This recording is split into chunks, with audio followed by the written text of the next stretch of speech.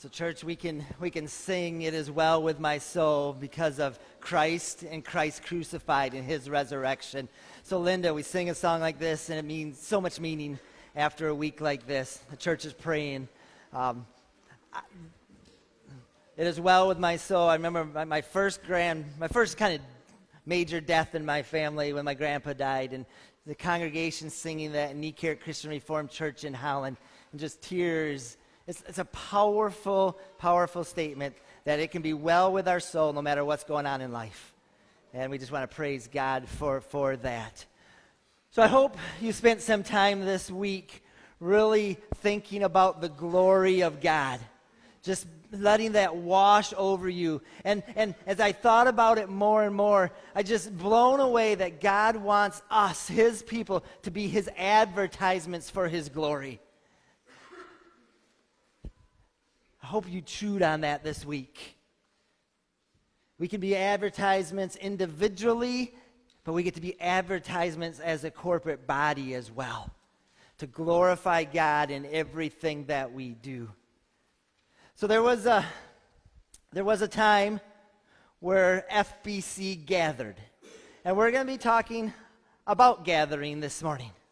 And we didn't gather at 3258 North 72nd Avenue to hear a sermon or to sing together corporately. We didn't gather for a special event or a program. Instead, we gathered at 3339 North 60th Avenue. Not all of us, but a good chunk. And that's where I live. So let me tell you a little bit about it. We moved here in January of 2008 to be your associate pastor. We rented a beautiful home from the Beggs looking over the dunes in Lake Michigan. And we stayed there for 3 years. During that time, we knew God had called us to FBC, but we were still kind of putting our toes in a little bit. Like, is this where God wants us full time? Because I've always asked God, call me and leave me as long as you want somewhere. But we were still not sure. And about 3 years into the call, we get a call from our church back in Zeeland saying, we'd love for you to come and be our candidate for our youth pastor. And we didn't talk to too many people about it, but Stace and I were like, this is what we were kind of hoping for that would happen. We prayed. A few of you prayed. And it was abundantly clear that God said, nope. We want you to stay at FBC for as long as I'm going to let you, and we want you to put roots down here. And it's been a great joy over the last 10 years to do that. But during those first 3 years, we kind of partially looked at homes. So my apology to Kelvin of Roscam, who was our realtor. For 3 years, he brought us from Scottville to New Era, and we looked at homes left and right. And we just couldn't find that right home. And I think part of it was because we weren't sure. Is this where God has us for sure?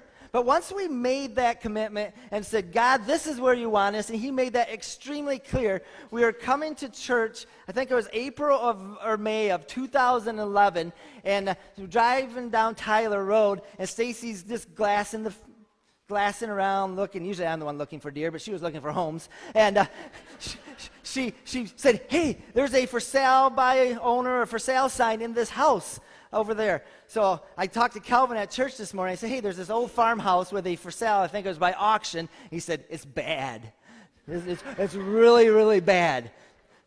It didn't stop Stacy. So she scheduled for an appointment. We walked through it. She saw potential. I love that about her. But it was worse than I even thought it would be.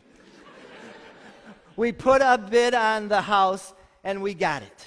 We received the keys during the Loft Campout event that year, and we had 3 months to be out of the rental and 3 months to have this house livable. The work that needed to be done was overwhelming, and you started to show up. Demolition crews, plumbers, electricians, drywall installers, painters, babysitters. Oh, how you loved on our children. We had just returned from Colombia that previous spring, adopting Luisa, the second child that we adopted. And you guys loved on them as a body. And it was an amazing gift to us and to the community to watch that.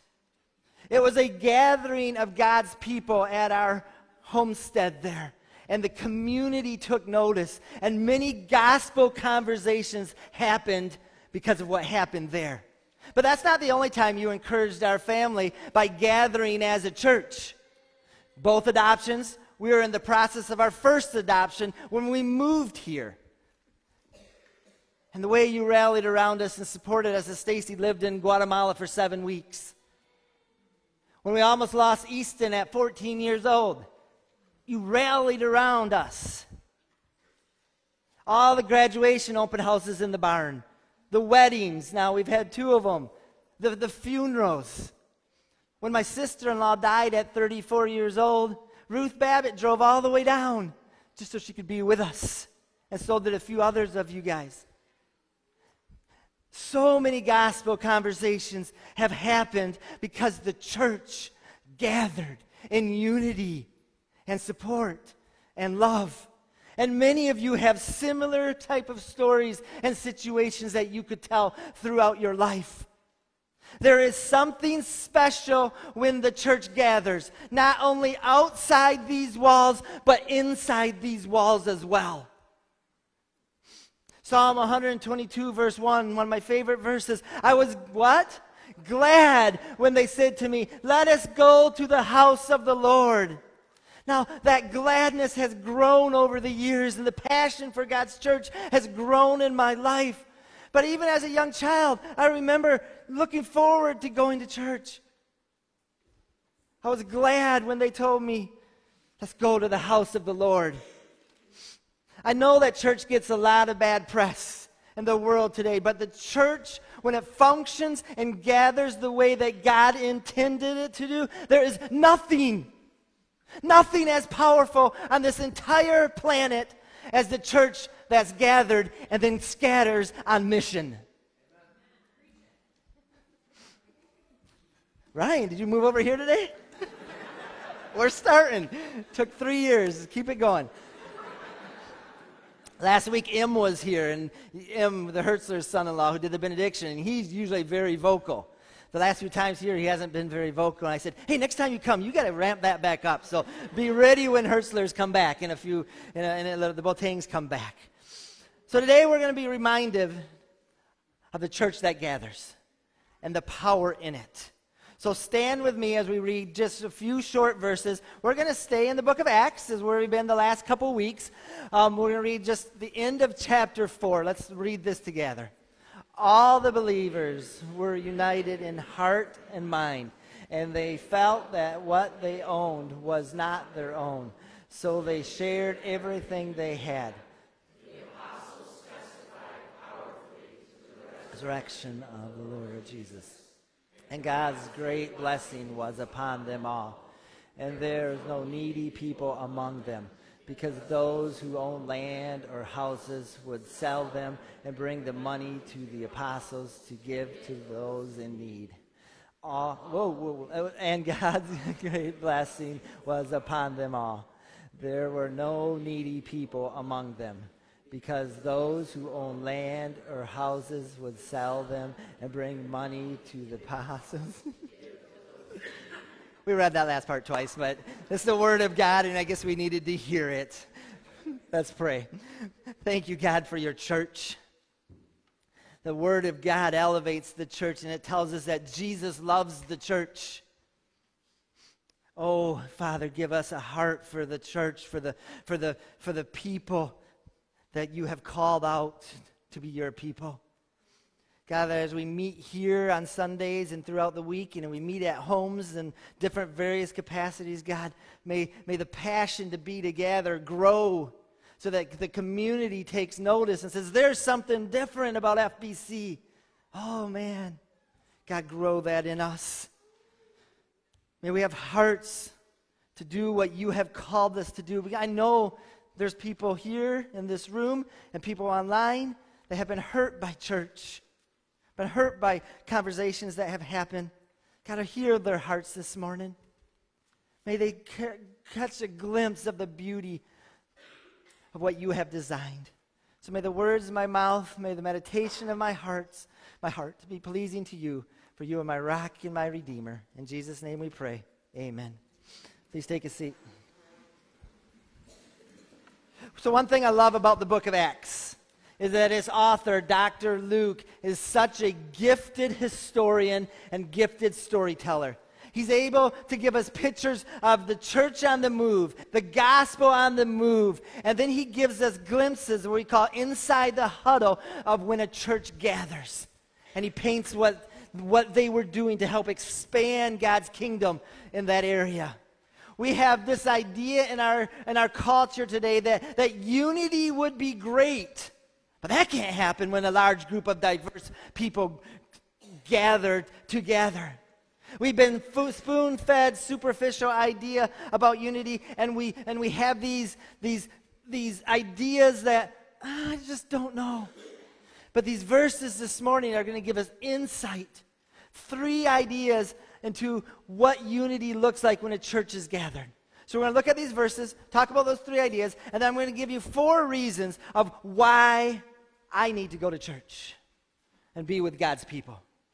So number 1, our unity is established in the gospel. All the believers were united in the heart and mind. The ASV says it this way: now the full number of those who believed. Acts 1, 120 believers.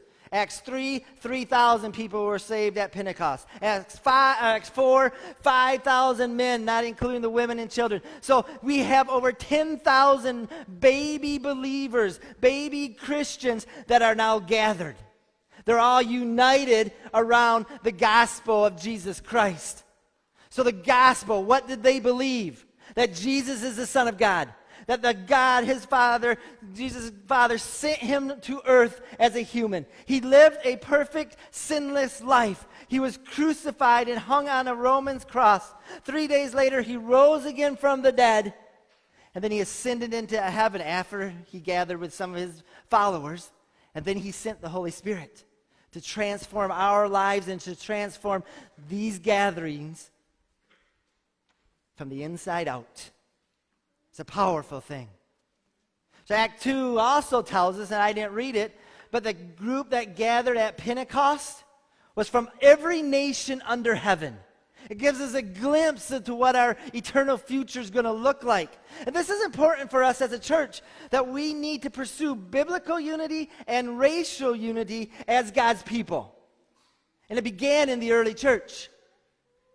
Not because the world is chasing after that type of unity, but because of the Word of God tells us that we need to pursue biblical unity. When we are reconciled with Christ, it transforms all of our other allegiances and relationships. But first, we have to be transformed by the gospel. And these people were, all of them. All the believers were united in heart and mind.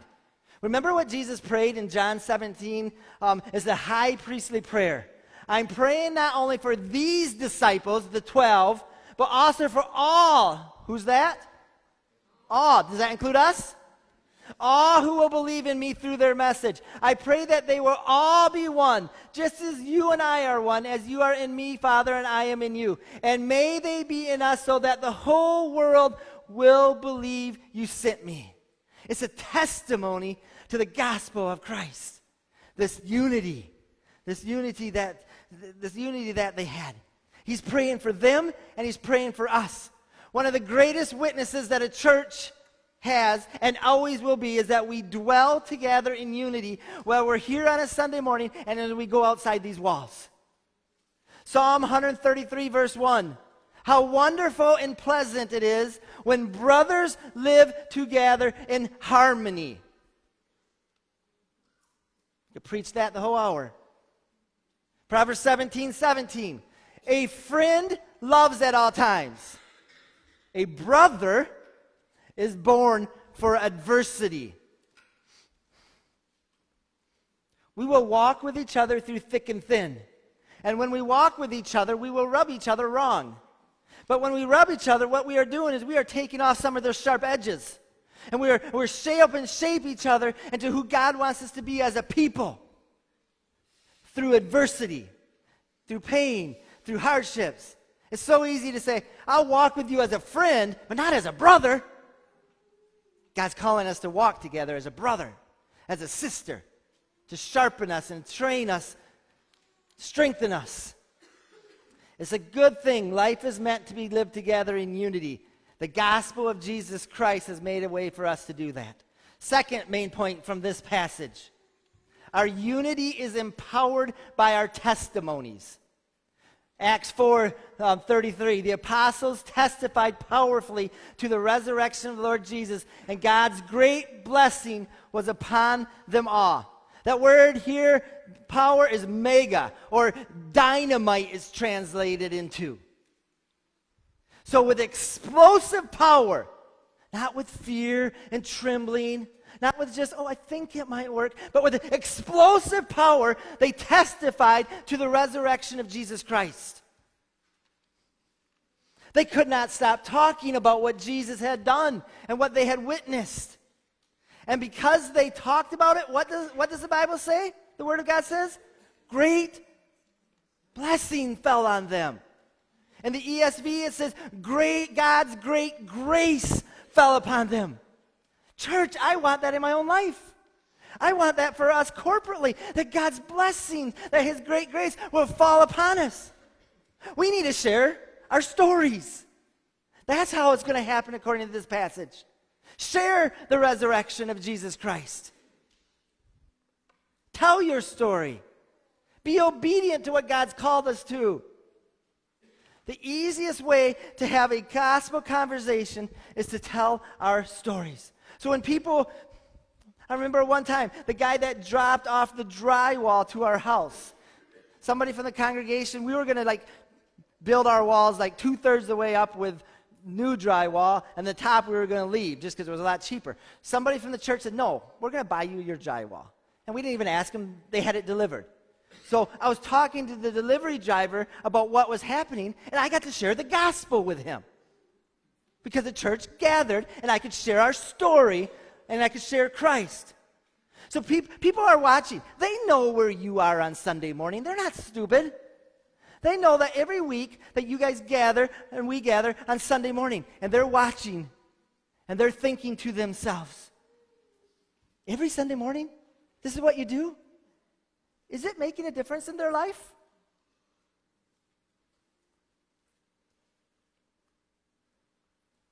We need to tell our stories. They need to see evidence of it in our lives. So every gospel testimony has 3 parts. This is who I was before Christ. I was broken. I'm a sinner. I was lost. But this is how the gospel reached me. This is the moment I repented of my sins. I recognized I couldn't do it on my own. When Christ and Christ crucified became everything to cover the sins before my Father. And this is the difference that's made in my life. 3 simple part testimony to let the power of the gospel, the power of God, fall on our lives. But let me say one more thing.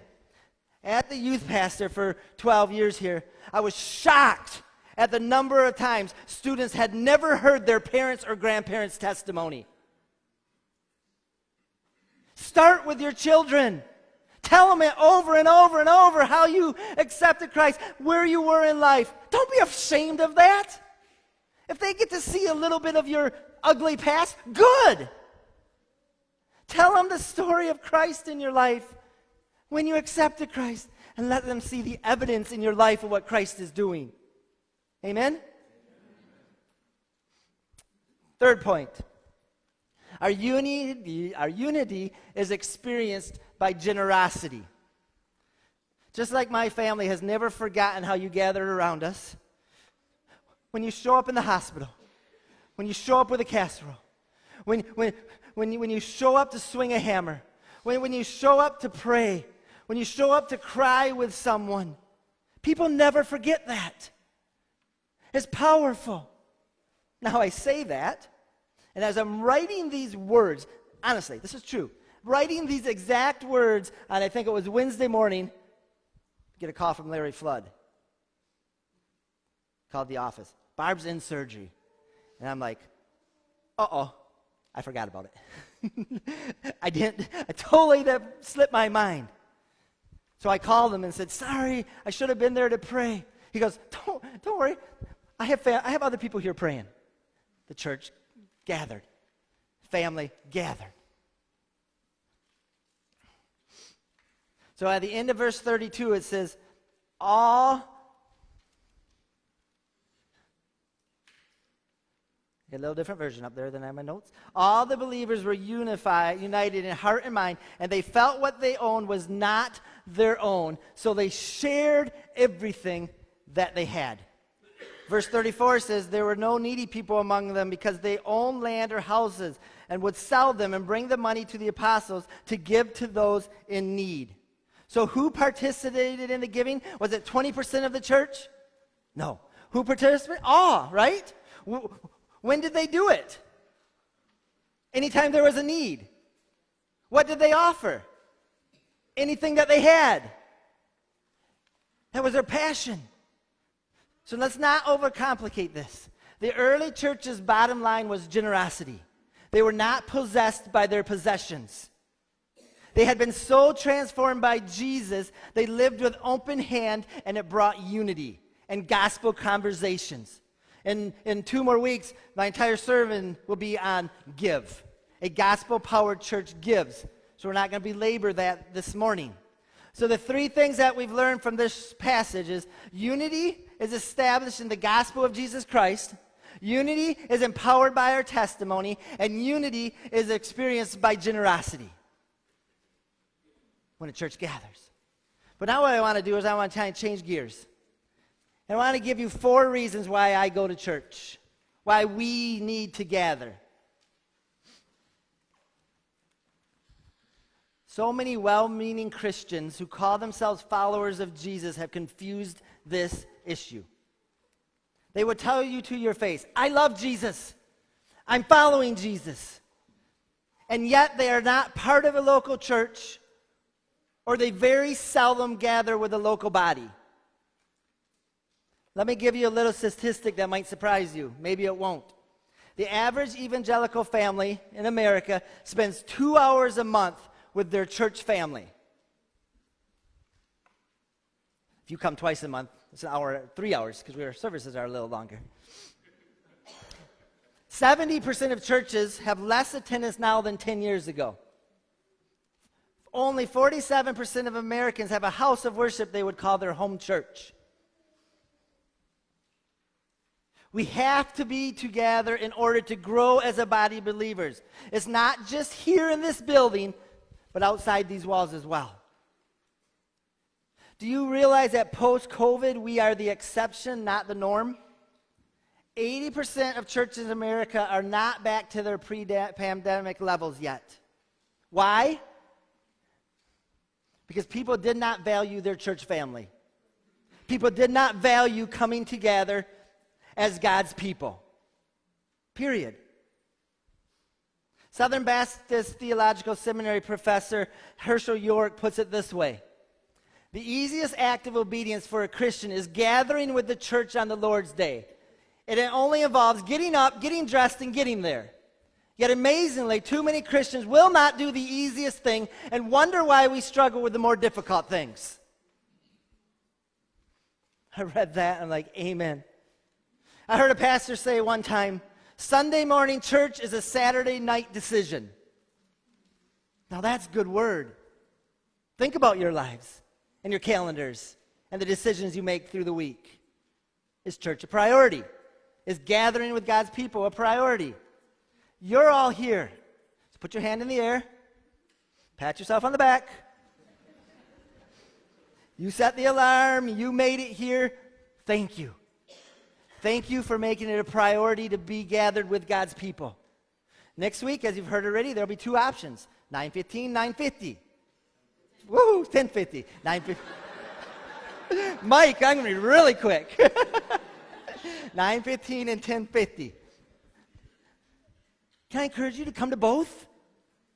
Come to one service and come to Sunday school. We've got 5 Sunday school options for adults. And we have curriculum for the teens that is gospel-centered, is powerful, and the young kids. Gather so you get to know your brothers and sisters. One of the things we hear over and over, oh, it's going to split the church. No, it won't. Be intentional about gathering with each other.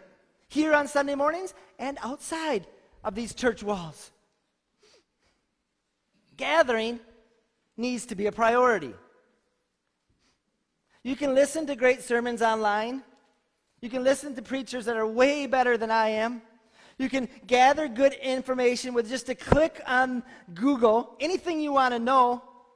But you cannot replace what the Holy Spirit does when the Holy Spirit inside of me connects with the Holy Spirit inside of Jesse on a Sunday morning. There's just nothing else like that.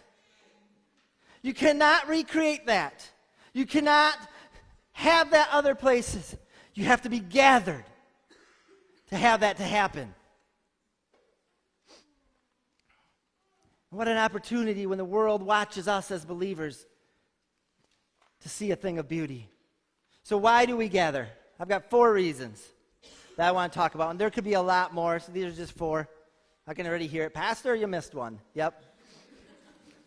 Gathering with fellow Christians is essential for my faith. Luke 11. Listen to what Jesus said. Whoever is not for me is against me, and whoever does not gather with me scatters. As Christians, we have to ask ourselves, am I gathering with and for the Lord Jesus, or am I scattering? Many Christians believe that gathering is optional. Jesus believed it's essential.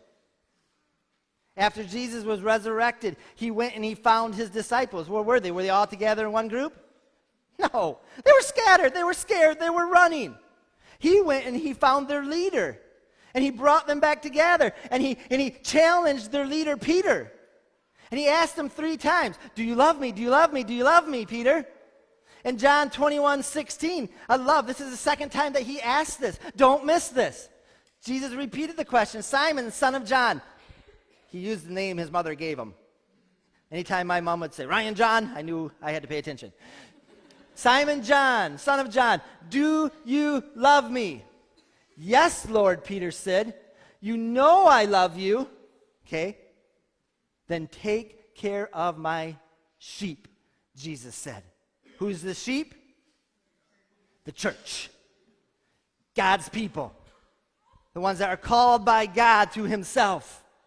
Take care of my sheep. Jesus wants to know if we love him. Many would say, yes, Jesus is my number 1. I love him deeply. But I don't like the church. Then you're not following Jesus.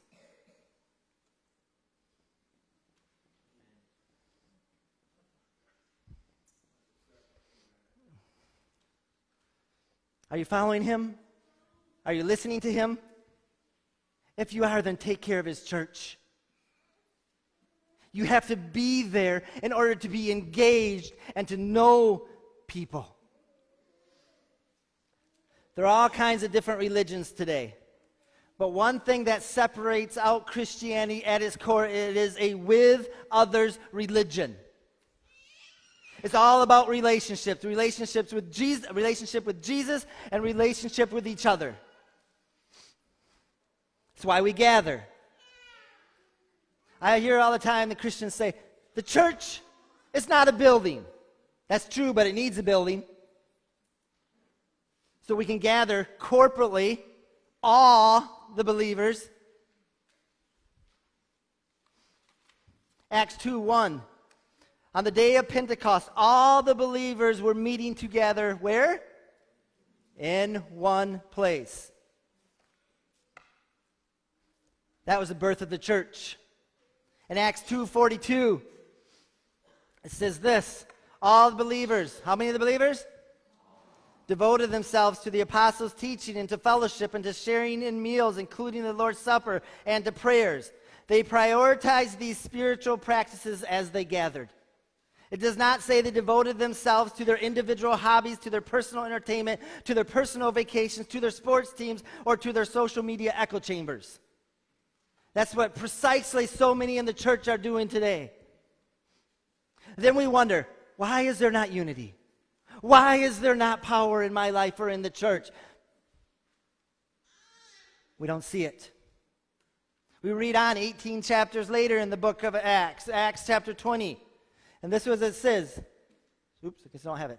On the first day of the week, when we were gathered together to break bread. This is years later. We don't just gather because we have nothing else to do. We gather because we've been told to gather, and we've been told what to do. First day of the week, what? First priority. First priority of your life. Jesus Christ and the church. Some of you have a wonderful sign in your home. The Lord is the Lord of this home. Have you ever had a meeting for the Lord in your home? This is something the early church did. It was essential. We can't get away from it. We'll go there later. We are to gather in large groups, and we're to gather in small groups. In the church building and outside the church building. So many people say, I heard this all the time when I was a youth pastor, my faith is personal. Great, amen, awesome. Your faith should be personal, but it shouldn't be isolated. I love to hunt and fish. I think that's one of the community of people that don't want to be inside the church. I can worship God myself on the water. You can. I can too. But you're missing out on what God has for you and for the church. Gathering is what we're called to do, and it's essential for our faith. Number 2, gathering with Christians encourages my faith. Anybody get discouraged? Need encouragement? Turn on the news? Listen to Hebrews 10:23 and 20 through 25. Let us hold tightly. What are you holding tightly to? Some is bitterness, anger, false hopes, worldly passions, lust, hurts, lies. Let us hold tightly without wavering to the hope we affirm. This verse is saying there's a difference between what people are saying and how they live. You say Christ is your priority. What does the message of your life say? For God can be trusted to keep his promise. Aren't you glad God's not a hypocrite? Let us think of ways to motivate. And I love what the NIV says. To spur one another on. That can be painful. It hurts. Sometimes it needs to hurt. To acts of love and good works. And let us not neglect, read it with me. And let us not neglect our meeting together as some people do, but encourage one another, especially now that the day of his return is drawing near. It amazes me, even in the early church, there's people that didn't want to meet together. And they were being called out saying, meet together. Satan's, one of his best tactics is to keep you busy. To keep us away from gathering with other people in small groups or at church. Did you know what? Satan's defeated already. And he wants to take you down with him. And he does not want FBC to succeed or any gospel preaching church. I've never worked out at a gym. And you can tell. I probably should. But I have friends that do, and they said it's always crazy. January 1, everybody makes these New Year resolutions. Oh, they're going to get back in the gym. And it's just fun to watch them try, people say. Wouldn't it be nice if you could walk in the gym and they're like, hey, Ryan, you look great. It doesn't happen, does it? You have to work at it to become fit. When we don't, our body changes. When we don't exercise our soul, when we don't gather together, our soul changes. And it does not get more fit, it gets more lazy, more self-centered. But encourage one another, especially now that the day of his return is drawing near.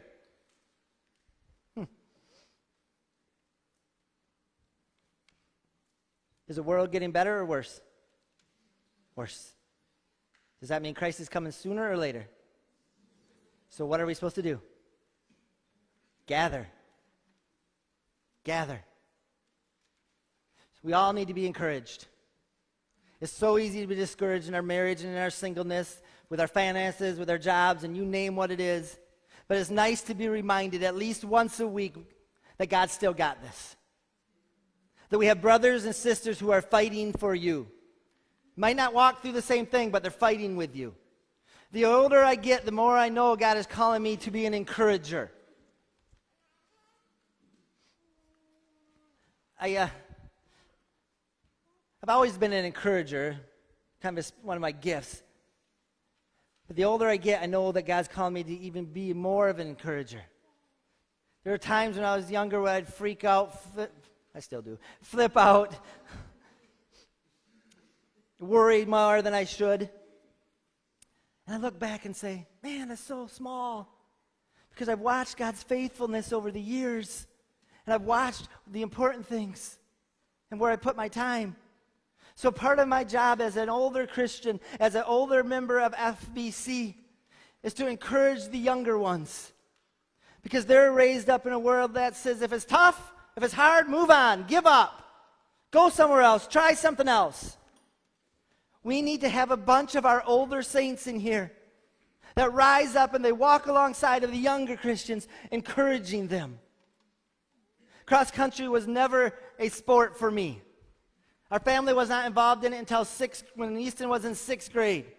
Now we have 4 runners, 2 in college, 1 in high school, one in middle school. I am not a runner again. But you know what I can do? I can encourage them. Go, Lucy, go! It's hard. Keep trucking. And then I know you're in pain. You hate to run, but keep going. I'm not running your race, but I can encourage you. That's why I gather. It encourages my faith. Number 3, we'll quickly go through these last 2. Gathering with Christians empowers us. Go back to Acts chapter 4, our passage, but just verse 31, just a couple verses earlier. And when they had prayed, the place in which they were gathered together was, what were they? Gathered together, was shaken, and they were all filled with the Holy Spirit and continued to speak the word of God with boldness. Church, we want to be a bold church. We need to pray and we need to gather. We need to let the Holy Spirit of God work.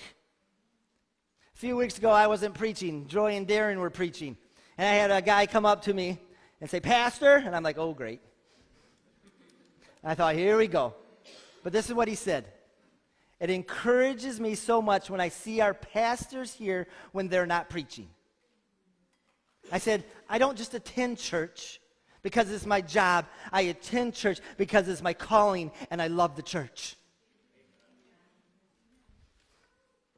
When I gather with you, I feel empowered. When I'm all by myself, sometimes that's good.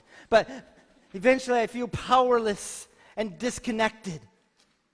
When I see all of you, I'm thrilled. It reminds me I'm not the only one. There are other people who love Jesus, are inspired by Jesus, trying to make sense of this world from a biblical worldview. When you're not here, part of our family is missing. I know there's a wedding today in Grand Rapids, so a bunch of the families down there, and there's people on vacations yet. I just miss them. Listen to what Jesus says in Matthew 18. Truly I say, whatever you bind on earth shall be bound in heaven. That's power. Whatever you loose on earth shall be loosed in heaven. Again I say to you, if 2 of you agree on earth about anything they ask, it will be done for them by my Father in heaven. For where 2 or 3 are gathered in my name, there I am among them. Why do I gather with the church? Because Jesus gathers with us. And there's power in that. And number 4, gathering with believers is the future of our faith. If you don't like to gather now, you're not going to like heaven. Hell is scattering and aloneness. Heaven is gathering. Jesus said this in Mark 13:27. And he will send out his angels to gather his chosen ones from all over the world, from the furthest ends of the earth and heaven. 2 Thessalonians. Now, dear brothers and sisters, let us clarify some things about the coming of our Lord Christ and how we will be what? Gathered to meet him. We're practicing here. When Jesus returns, he's going to gather his church. Those that have believed the gospel and made him Lord and Savior of his life. That's the only way that you're going to be gathered. Jesus loves the church. Ephesians 5:25. For husbands, this means love your wives. He's talking about marriage. Just as Christ what? Loved the church. He gave up his life for her. Do you love the church that way? I mean, I was a farmer, loving that. God called me to go back to school. Got my degree in counseling, was farming and working at Bethany. And God said, no, I want you in the church. I want you with God's people. Gather. And if that's your call, that's great. God calls us all differently. But do you love the church? Jesus went to the cross because he loved the church. And the church is made up of people. People that will let you down. People that will have different views. People that stink. People that are sinners. But Jesus loves them all, and they make up the church. Christianity is a with other religion. And one day he's going to come back, and he's going to call you by name if you're a follower of Jesus. Ryan, I can't wait to hear those words. Ryan, well done, good and faithful servant. And sit around the banqueting table with my Lord and Savior Jesus Christ, and with those that have claimed and been called by the name of Jesus Christ.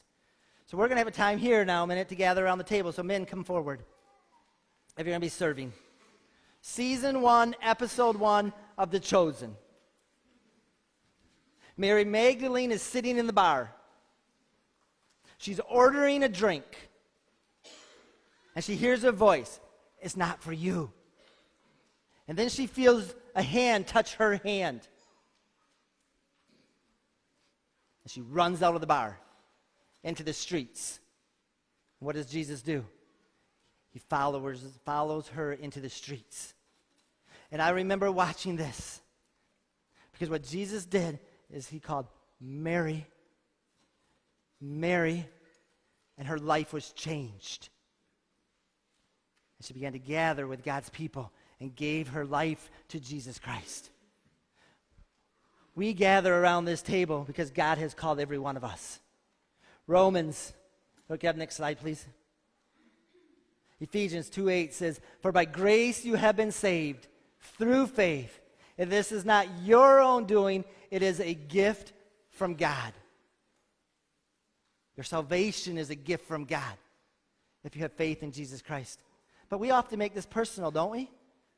Look at the context in verse 5. Even when you were dead in your trespasses, our sins, God made us alive together with Christ, for by grace you have been saved. In the original language, the you is plural. So you all have been saved. When we gather here on Sunday morning, it's different than we gather with our non-Christian friends, right? There's something special about it. And God calls us to gather around this table. One more verse and we'll keep moving on. So my dear brothers and sisters, when you gather for the Lord's Supper, wait for each other. I love to come together with people who have heard God call your name. And if God has called your name and you put your faith in Jesus Christ, this table is for you. This table is for all believers of Jesus Christ to gather around it. If you have not put your faith in Jesus Christ, just pass by the plate and it goes past. And just think about where you are with Jesus. No condemnation, but just think about it. And I'd love to have a conversation with you about what that means.